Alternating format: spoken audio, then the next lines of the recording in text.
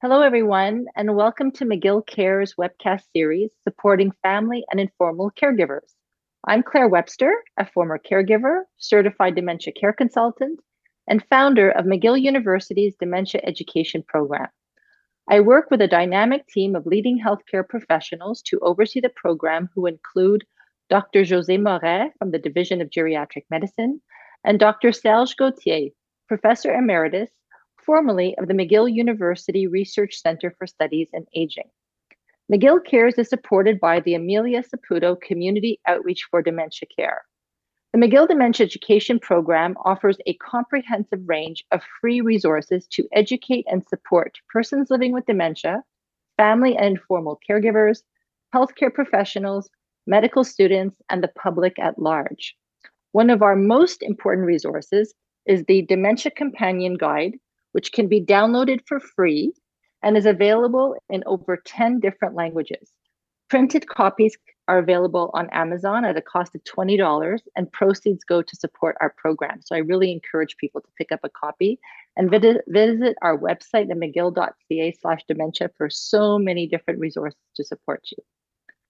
So today we have a very important topic, which is called planning for a transition of care. And for the third time on McGill Cares, I am so pleased to welcome my friend and colleague, Matt Del Vecchio. He is a certified professional consultant on aging and the owner of Liana's Senior Transition Support, which provides families with guidance and support in navigating home care, senior living communities, and he also does a whole division that does psychosocial assessments, as in homologation of mandates or tutorships. Matt is also the co-host of a popular weekly radio show, Life Unrehearsed, on CJAD 800 AM in Montreal, and writes for the Suburban newspaper as their seniors and aging columnist. There quite likely will come a time when one needs to consider a transition from home into a senior living community. And it's a decision that is always filled with emotion, guilt, and anxiety. So Matt is here today to provide some assistance with this issue and to hopefully avoid people going into crisis mode by outlining some steps that can be taken to allow for a smoother and less stressful transition. Welcome to McGill Cares, Matt. Well, thanks for having me, Claire. So this is probably the third time that we're going to be talking about this subject, and it really never gets old because it's one that families have to face on a regular basis, and a very difficult one. So let's begin by maybe if you could please explain, like, what would be some of the warning signs that it may be time to explore alternative living arrangements. I mean, not only maybe transition to a residence, but maybe it's time to get some support at home. What would be the warning signs with regards to persons living with cognitive impairment or other frailties? And then we'll also, if you could answer about, what are the warning signs that the primary care partner can no longer really manage on their own? Right. And I'm glad you mentioned, there's two types of warning signs, one for the actual person living with impairments and also for the care partner. So let's start with the individual, your loved one, for example. I always like to break it down into physical warning signs and cognitive warning signs. So, for example, on the physical side of things, what about ADLs? We call them ADLs, activities of daily living. So some examples of that: has mobility become an issue? Are stairs becoming more difficult to navigate? Is there a risk there? How about transfers? Are you able to transfer out of bed, transfer for toileting? There's warning signs there. Assistance with dressing or undressing, is that becoming an issue? Bathing is also important. Is there a risk of going in and out of a bathtub or a shower? What about cooking and meal prep? So these are all warning signs that will usually creep up on you, but you should keep a look at. Now, on the cognitive side of things, examples: has there been a diagnosis of dementia or related disease like Alzheimer's? Is there a flight risk? Is the person at risk of wandering? And, have there been some, we'll call them trigger events, forgetting appointments or forgetting to pay bills? Was there an issue with an oven that was left on that shouldn't have been? That's a real concern for families. Go in the fridge. Is there spoiled food in the fridge, or even food where it's not supposed to be, something that should be frozen that's in the closet or cupboard, or vice versa. And also warning signs would be inappropriate behaviors. Is there perhaps more aggression? These are all warning signs for the individual. Now, switching gears a little bit, Claire, to warning signs for the care partner, it is, as you know more than most, it is a very tough job. And usually you're thrown into this role with very little training. So it can be physically and mentally exhausting. And so we see a lot of warning signs such as burnout, just overwhelmed, just not having enough support in place. That could end up leading to some real things we see, difficult things, substance abuse, relationship issues with family members, or marital problems. These are all warning signs that you need to be made aware of. And sometimes, when you're in the fire, if you will, you're not even realizing these warning signs. Sometimes it takes an outsider to bring that to your attention. So I want to go back to certain signs of aggression, because I've experienced that recently with a couple of families that I've worked with. For example, for a spouse that prior to having any cognitive issues, would have never become aggressive or violent towards the husband, the wife, and all of a sudden, the spouse starts to grab them and shake them, or when we talk about flight risks, another example would be a husband or wife sleeping in the living room because they're so afraid that their spouse is going to leave the house constantly, right? And I think that the topic of aggression is something that people don't want to admit, right? They think, oh, maybe this was a one-time incident. And I see often, and I'm sure you see the same thing, where they don't even tell their grown-up kids that this has occurred until a crisis happens where they've become physically injured themselves. Yeah, and aggression, it is not going to happen all the time, but Claire, as you know, it happens very often. Verbal aggression, verbal abuse, very common. Once it gets to that physical stage, and it could simply be by just grabbing wrists, grabbing arms, there's reasons for it, and that's one of the issues with aggression. What's causing this? Can it be perhaps alleviated with a change in medication, or is it truly an issue that is above and beyond medication? So I've had situations, Claire, just like you've mentioned, where there's embarrassment, there's denial. You don't want to tell anybody about it. And I had a situation just 2 weeks ago where the gentleman was hospitalized, but unfortunately he hit his wife and broke her nose, and she had to go to the hospital as well. And so now it all came out, and it was devastating for the family. So, it's very, very tough to deal with those situations. Again, these are warning signs that, okay, maybe we need to change things around. So once we assess, and that's the type of work that you and I do, that a person, it is time for whether we're going to add some home care support or it's time to transition. The topic of guilt comes up all the time, right? It's, I am never going to place my husband, my wife, or I swore to my parents I would never place them. And if I were to place them, they told me that they would remove me from their will and all of that stuff, right? And then there's the guilt of, once the person is placed, a spouse feels that they need to visit 7 days a week, 6 hours a day. So how do we deal with that topic of guilt?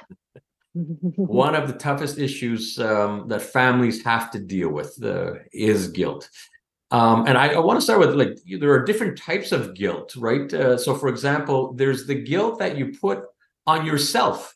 If you're a daughter or a son or an adult child, or if you're the spouse, there's kind of this duty, this obligation that, hey, this is family. I need to take care of my loved one. So there's this tremendous guilt there. And then reciprocally, there's guilt put on you from your loved one. That could even be just what you were talking about, Claire, past conversations, even a couple of years ago, maybe 5-10 years ago. We hear it all the time. You're watching something on the news and you turn to your spouse, I never want to go into a residence. Just, give me a pill or put a pillow over my face. You hear all that. And the reaction is usually, don't worry, I would never do that to you. Mm-hmm. Fast forward several years later, and you are in the fire now, and the guilt is even greater. So it's difficult. It's really difficult. It's emotional. And so what I always suggest, and there's no cookie cutter answer here, but try to break it down into different parts, which will help you determine if it's the right thing to do a transition. So for example, there's 4 things I like to focus on in breaking it down. First of all, safety and security. Is your loved one living alone, for example, or are you living with that loved one? Is that person, we talked about flight risks and wandering, is that becoming more prevalent, especially in the winter months, in our Canadian winters? Were there issues, trigger events with an oven left on, bathing and hygiene, as risks of falls? So safety and security needs to really be looked at. The second thing I look at is proper care. Are the proper care measures being put in place? In other words, if you are the care partner, do you have the proper ability to care for your loved one with cognitive impairments or frailties? The odds are you weren't trained for this role. Most caregivers across Canada were not trained. They're thrown into it and they're winging it. But now when we start getting it, and again, I break this up into physical and cognitive as well. Physically, transferring, if you're a wife in your 70s or 80 years old and you're trying to transfer your husband that's heavier than you, that is taking a toll. Maybe you don't know how to transfer properly, or it's just simply too heavy. Now you have physical issues for yourself, such as back problems. There's risks of falls. Bathing, are you able to provide the proper bathing and hygiene? We're dealing with incontinence now. So those are some of the physical care issues that you need to be concerned about. Again, breaking things down in terms of all this guilt you're feeling. On the cognitive side, do you truly understand how to treat someone with a disease like Alzheimer's? Do you have the ability to distract and redirect? Do you have the patience for the repetitive questions or plans not going as scheduled? We just talked about abuse, both verbal and physical. So do you have the ability to provide that proper care? Second item. Third item, do you have the support mechanisms in place? We see this a lot these days. Burnout, overwhelming. Are you just physically and mentally exhausted? Is your family being infected? Is marital issues happening? So is the system in place? If not, do you have the ability to put systems in place for yourself? And the fourth one is financial. Can you afford it to stay at home? If you can, okay. Some people are even quitting their jobs to take care of a loved one. But in dealing with guilt, and if you're able to break it down into these 4 sectors, safety and security, proper care, support mechanisms in place, and financial, it helps you justify that decision to move from more of an emotional decision to a rational decision. And I've had some family members saying that have actually made a transition, and they were actually pleasantly surprised that it wasn't as bad as it was. We hear all these things on the news, and really they felt a bit of relief. It's just being able to make that move, which is where the guilt really kicks in. I think another very important part, which I explain to people often, is the term anosognosia, right? So dementia causes another illness, which is called anosognosia, otherwise known as a loss of insight. So the person who has the illness, they don't recognize that there's anything wrong with them, right? Like they will absolutely refuse to have home care support, absolutely refuse to go see the doctor, refuse. And I often say to families, it comes down to tough love, because your role, as you mentioned earlier, as a family is to provide, ensure their safety, number one, best quality of care, that they're clean, that they're happy. But if you try to argue with them, it's not going to work, because it's like you're speaking to dementia, right? You're not speaking to the person.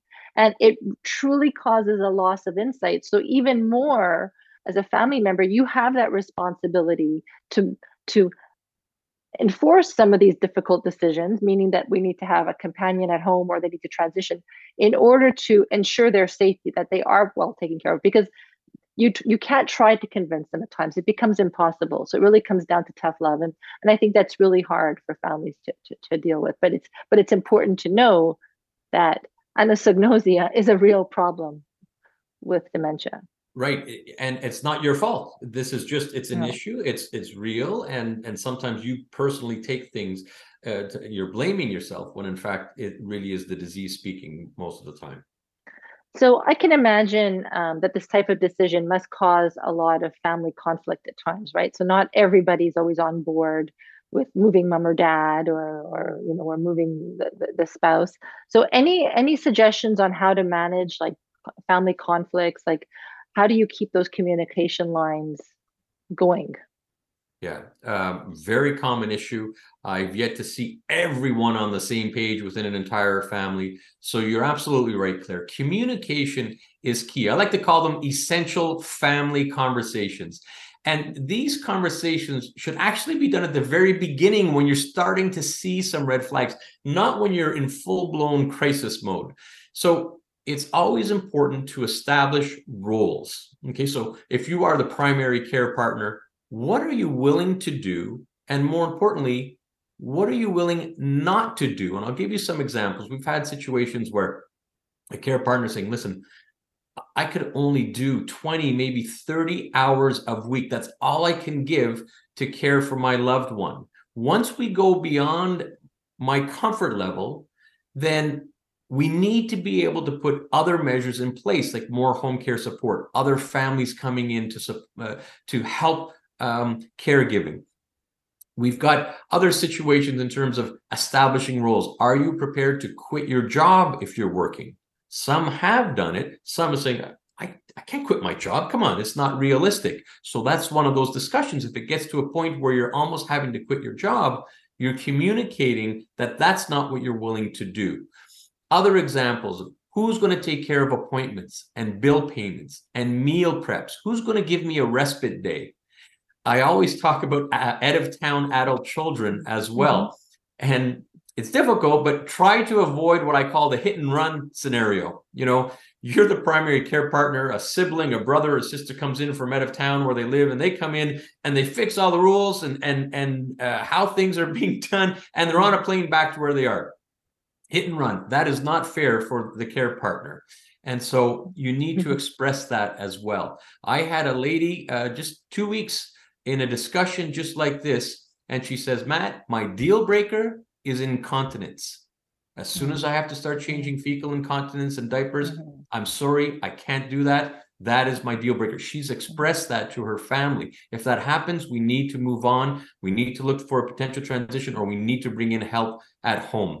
And, a big one is, listen, my family is breaking down. My marriage is breaking down. If ever it gets to that point, I'm sorry, we need to do something. So communication is key. Earlier, the better.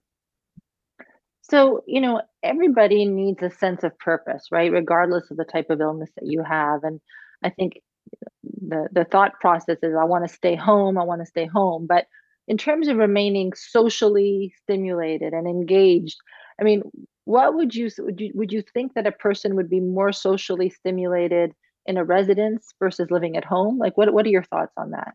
Yeah, and I want to be clear that this is not a discussion in trying to transition a loved one Mhm. into a residence. Okay, there are some Right. real benefits of home care support, but there are some real benefits of a more appropriate senior living community.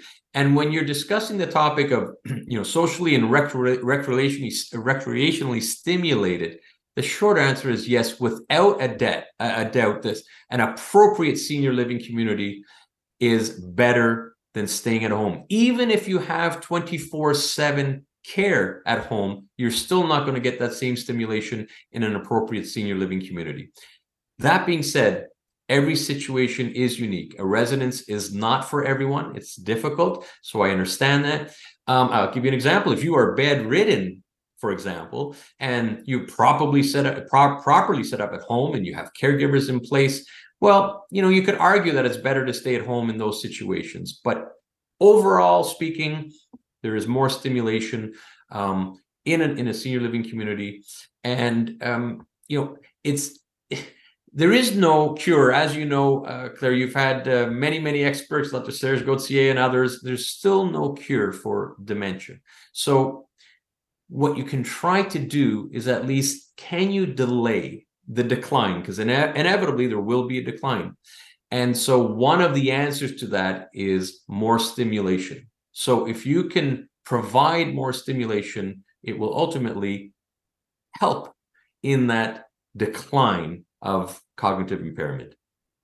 So a lot of questions that I get, or the question that I get often is, cost, right? Because unfortunately, the more the disease progresses, the more care that's required, and there's always a cost associated with that. So, what would be the difference in terms of, hiring round the clock full time care, which probably would mean three people, right? Versus transitioning a person into a private residence or a public residence. Yeah, I get that question a lot. And if we truly look at cost, okay, we're just talking financial here. It is far more expensive to hire round the clock full-time care. I'm talking true 24/7 care. So let's play this out. 24/7 care, let's say $20 an hour. That works out to about $15,000 a month. And that's if you could find multiple people to work 7 days a week. You mentioned three people. Very often it's 4 and 5 people for a true 24/7 scenario. And if you go the route of going through, instead of hiring directly, and you want to go through home care agency, well, now, agencies are anywhere from $32 to $36 an hour. Your monthly price range is then going from $22, $23, $24,000 a month for true 24/7 care. Now, you will get some more government tax credits, all right? But even if you pare it down to 2 by 8-hour shifts, 7 days a week, you're still going to be better off in a senior's residence. If you are in a situation where you only need several hours per day, 7 days a week, and you have the support network, the family that can take care of your loved one, then from a financial perspective that we're talking here, then it makes more sense to stay at home. And I also think that what people need to realize is when you are caring for somebody at home, it requires a lot of human resources from the care partners, right? You've got to manage, make sure that whether you're using the public healthcare system or private, if that professional care partner doesn't show up, oh my gosh, what do I do? You were planning a trip, you were planning to go out for a few hours shopping, and the care partner doesn't show up. What do you do, right? So there's a lot of managing on behalf of the family members. Yeah, absolutely. I've got many clients that actually go this route. We're going to try it at home. We're going to give it a shot. That's mom's or dad's desire, my husband's wife's desire. But I usually get a call a few months later saying, look, it's not working out as well as I thought it would.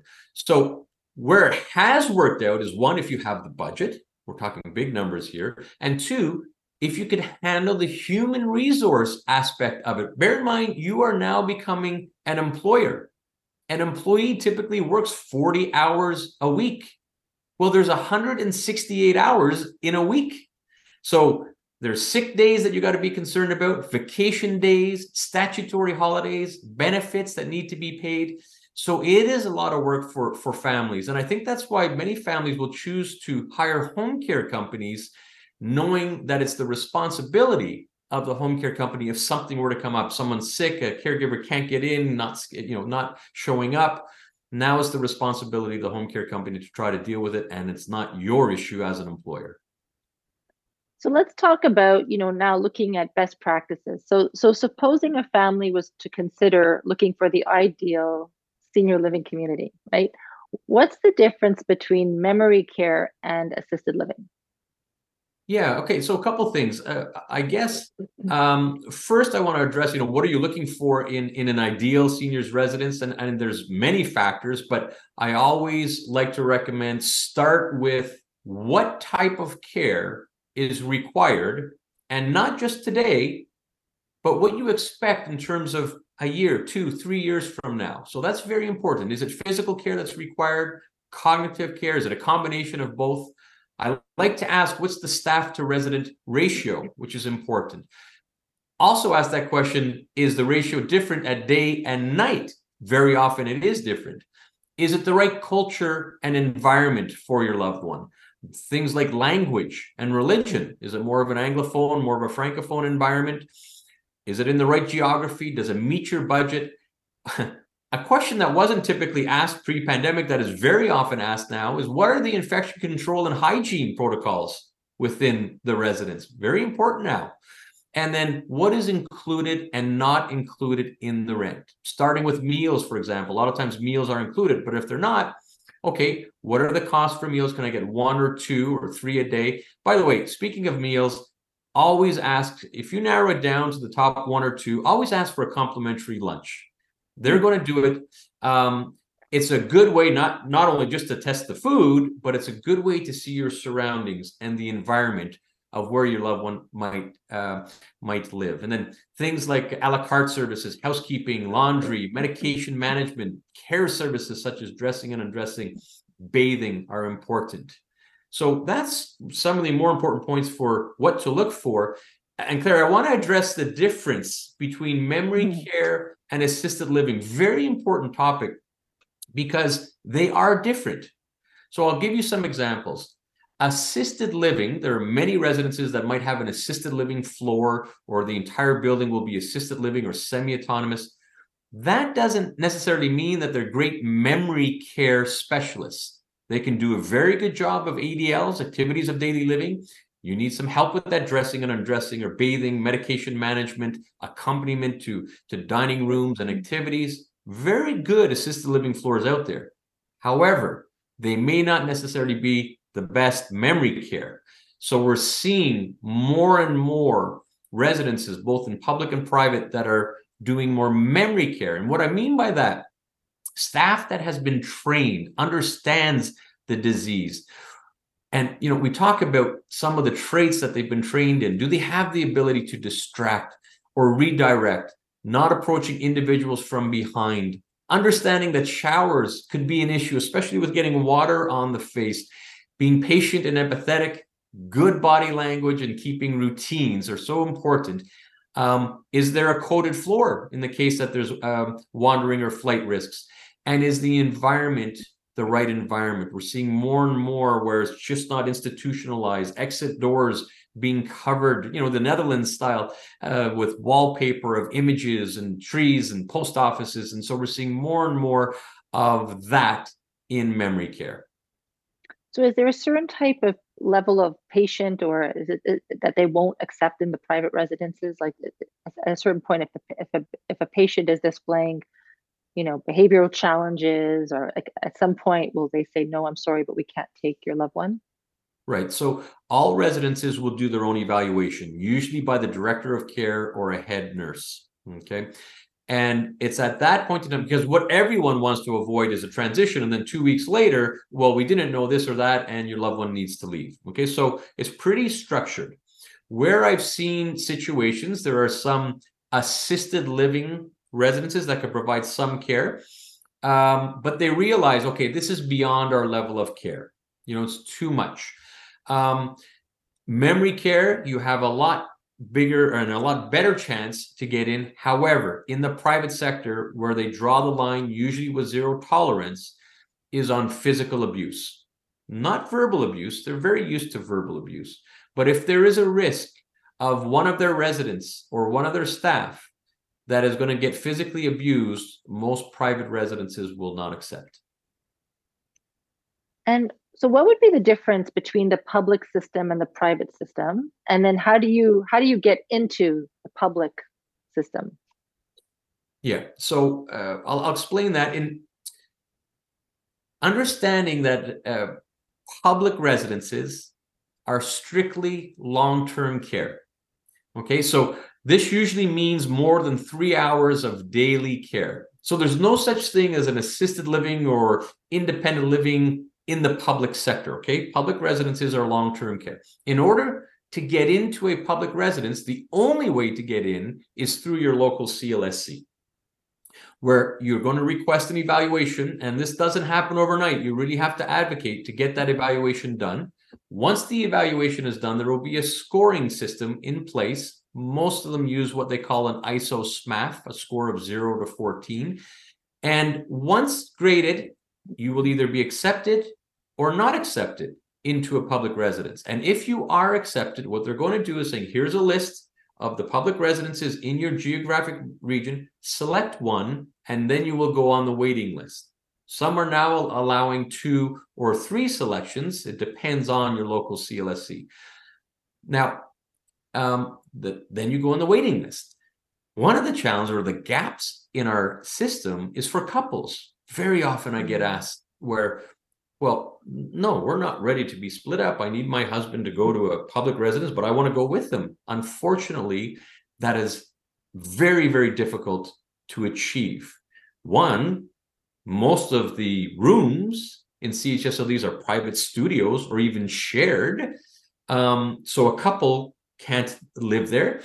And two, and this is where we get into the evaluation aspects, very rarely is the couple on the exact same care levels.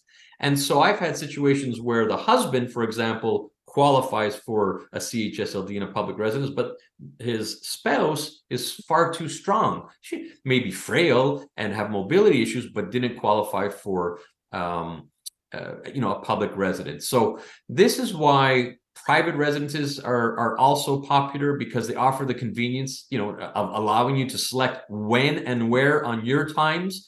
Many times couples can go into a private residence together as well. But what I will say, though, Claire, from a care perspective, I couldn't say that public or private is better. It really depends on the individual residence. There are some good ones and there are some not so good ones, both in public and private.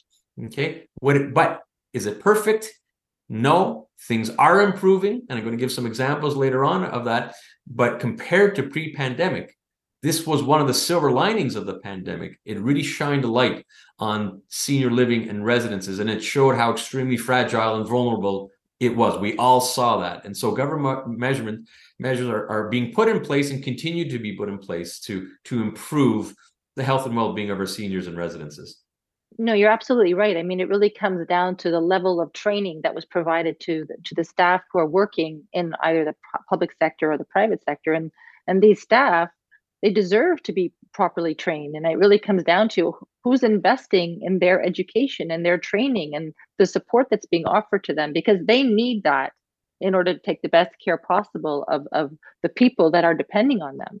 You made an important point about, if you need to go into the public healthcare system, you have to start this process early.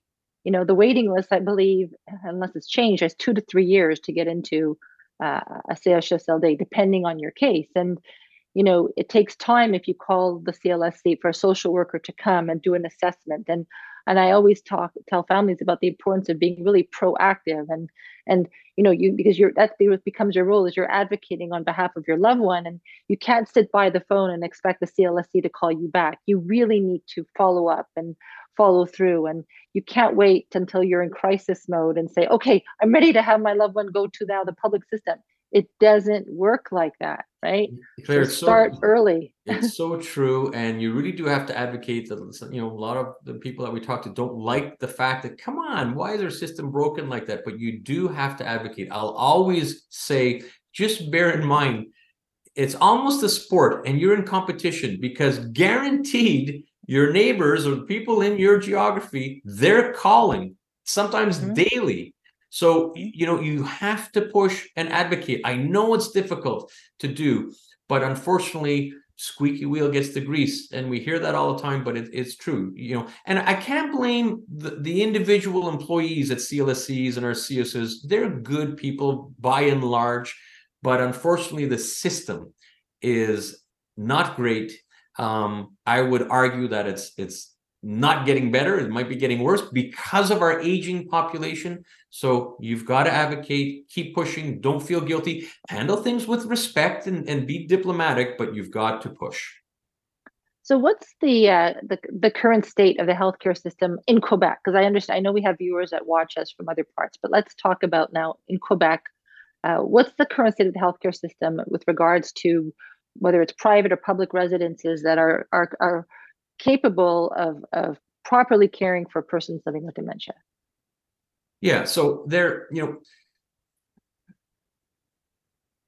in general, as mentioned before, things are improving. The government has taken some initiatives to put in place. If you've seen some of the new builds, unfortunately, the island of Montreal, if you're in Montreal, not too many, but some of the newer ones that are going up are smaller 12 to a wing, maybe 5, 6 floors, 90 to 100, as opposed to the massive box type institutional. So it is improving. So that's one, and private as well. There are nice private residences. You and I have been into a couple of them as well.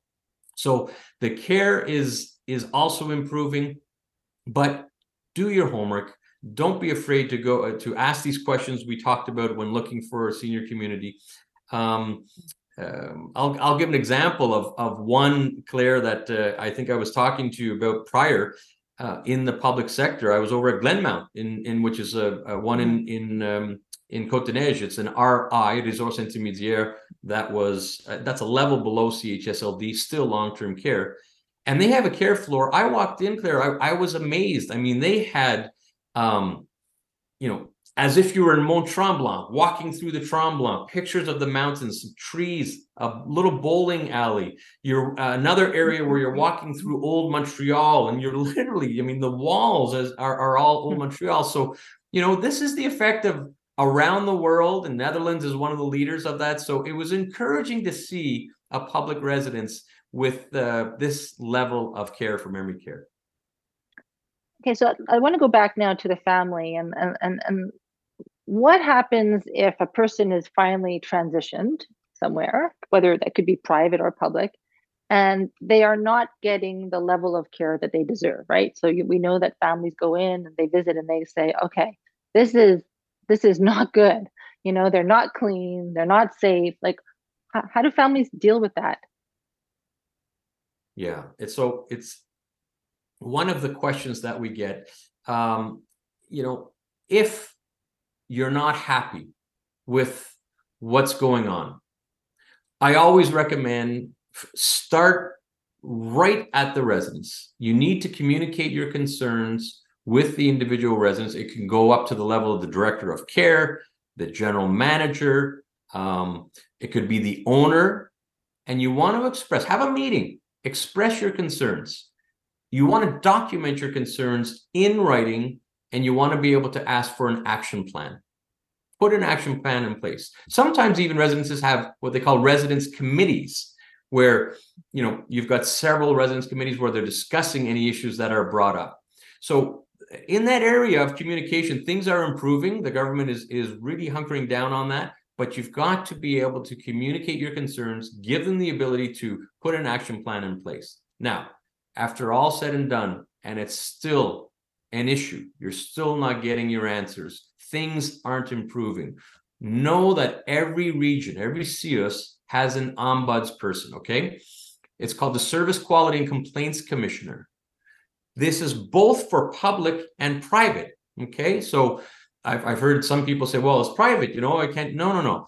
The ombudsperson is responsible for all seniors residences, public and private. So you can go to your local CIUS and your CLSC and ask for how to complain about a situation that you've got. That's the next step. Now, even if you can't get answers going that route, and it could happen, know that the last measure is provincially, there's a Quebec ombudsman. It's called the Health and Social Services Ombudsman. So you could look that up. There's 800 numbers, there's emails, there's a website. So and this is all within the government, the province of Quebec. So it can even reach to that level. I think that's one of the things since the pandemic that has improved, where your voice can be heard. Is it easy? No. Will there be some issues? Yes. You do have to advocate, like we're saying, but there's a nice structure in place. If everything you're doing locally at your own residence is not working out, you can scale it up. So, what my second to last question, we're going to go back to, I guess, kind of like the guilt factor, right? So now you've transitioned your loved one, but you still feel that overwhelming responsibility to be there at all the time, right? So I get, we get these questions sometimes from husbands, wives that, they want to go and they want to visit, but they decide, well, I need to be there every day. I've got to be there 7 days a week. I should be there for 6 hours a day. At what point is it best to put in some boundaries and give yourself permission to have a life and to allow the staff who are hopefully trained to do their job. Claire, you're 100% correct. And I love the term you use. Give yourself permission to take time for yourself. Now, easier said than done. You've probably been in that role of caregiver for many years, and it is hard to let go. Certainly the first month or two are very challenging, but with time, allow yourself not necessarily to cut the cord, but loosen it a bit. Try not to be too hands-on or micromanage. You may actually be doing your loved one a disservice. You're not allowing the care team to do their job. So always bear that in mind. Try to find that sweet spot. And I call that sweet spot is when your role as caregiver, like you're right into it, you're caring. If you could move into the role of companionship, where you're spending better quality time with your loved one and doing less of the caregiver role, you know what? That's win-win. Your loved one is going to appreciate the staff a little more. The staff is certainly going to appreciate you, and it's going to be better for you. You will actually be able to go home a little more often than what you thought of. You're going to be able to sleep better, and you'll have a little bit more peace of mind. So try not to completely let go, but avoid that situation where you're micromanaging. Give yourself some time to yourself. Just so important. For me, to end is nothing for me, nothing's more important than knowledge, right? Knowledge is power, and not only for families to really understand this illness and the progression and evolution of the illness, but also to understand all of the resources out there that are available to them, right? And I feel like you always need to be one step ahead. And so, people say, no, we're not there yet. I don't want to consider that. But I think that it's very important to do your research and understand in the event that something happens, here's what's available to me. So would you have some recommendations regarding some trusted resources where people could go to do research about certain residences, or have even just more information about this topic? Yeah, and it's evolving as the population ages. There's starting to be more and more resources, and you could start locally with your communities. Just locally, in my perspective, I'm on the board of Nova West Island, a wonderful resource that has day centers and respite care and so on. So check out your local community. Wonderful organizations like AGI and the Alzheimer's Society. So tap into those resources that are there. There's a developing field of elder care planners, Claire. So you know what? Not ready to move, but I need that navigation plan, that roadmap. So there are more and more elder care planners out there. The home care industry is becoming more popular because the CLSC is just not providing enough hours. And then if you are looking to actually transition into a residence, there's plenty of resources. My company, Liana's Senior Transition Support, is part of the Association des Conseillers d'Hébergement du Québec, the ACHQ. In fact, I'm on their board of directors. This is professionals across the province that will help guide and navigate the whole residence search process. They'll do needs assessments. They'll organize tours, narrow it down to the top 3 or 4. Just in Montreal alone, there's over 400. Across the country, there's many options. So it becomes overwhelming. So in Quebec, we're very, very lucky with this type. It's pretty well the same. It's a free service. We're with you on tours. Why is it free? Because the revenue comes in the form of a referral fee from the residences, very similar to the real estate industry or travel industry. So tap into that. Look up ACHQ, and there are many companies like Liana's that do exactly that to help you in your journey to try to find perhaps an appropriate senior living community. Matt, thank you so much for being with us today. And it's always so great because the information that you provide is so invaluable. You're a true expert in your field, and I'm so happy to have the opportunity to work with you. And you are one of our content experts on the future online education modules for family caregivers that we'll be launching in 2024. So thank you so much for taking the time to be with us on McGill Cares. Claire, thank you for having me, and you're doing great work, and wish you continued success. This webcast is an initiative of the McGill University Dementia Education Program, which is funded by private donations. If you would like to make a contribution to our program or for more information, please visit us at mcgill.ca/dementia. And if you would like to join our mailing list to be notified about upcoming episodes of McGill Cares, as well as other very important programs and services that we offer, please email us at dementia@mcgill.ca. Thank you for watching.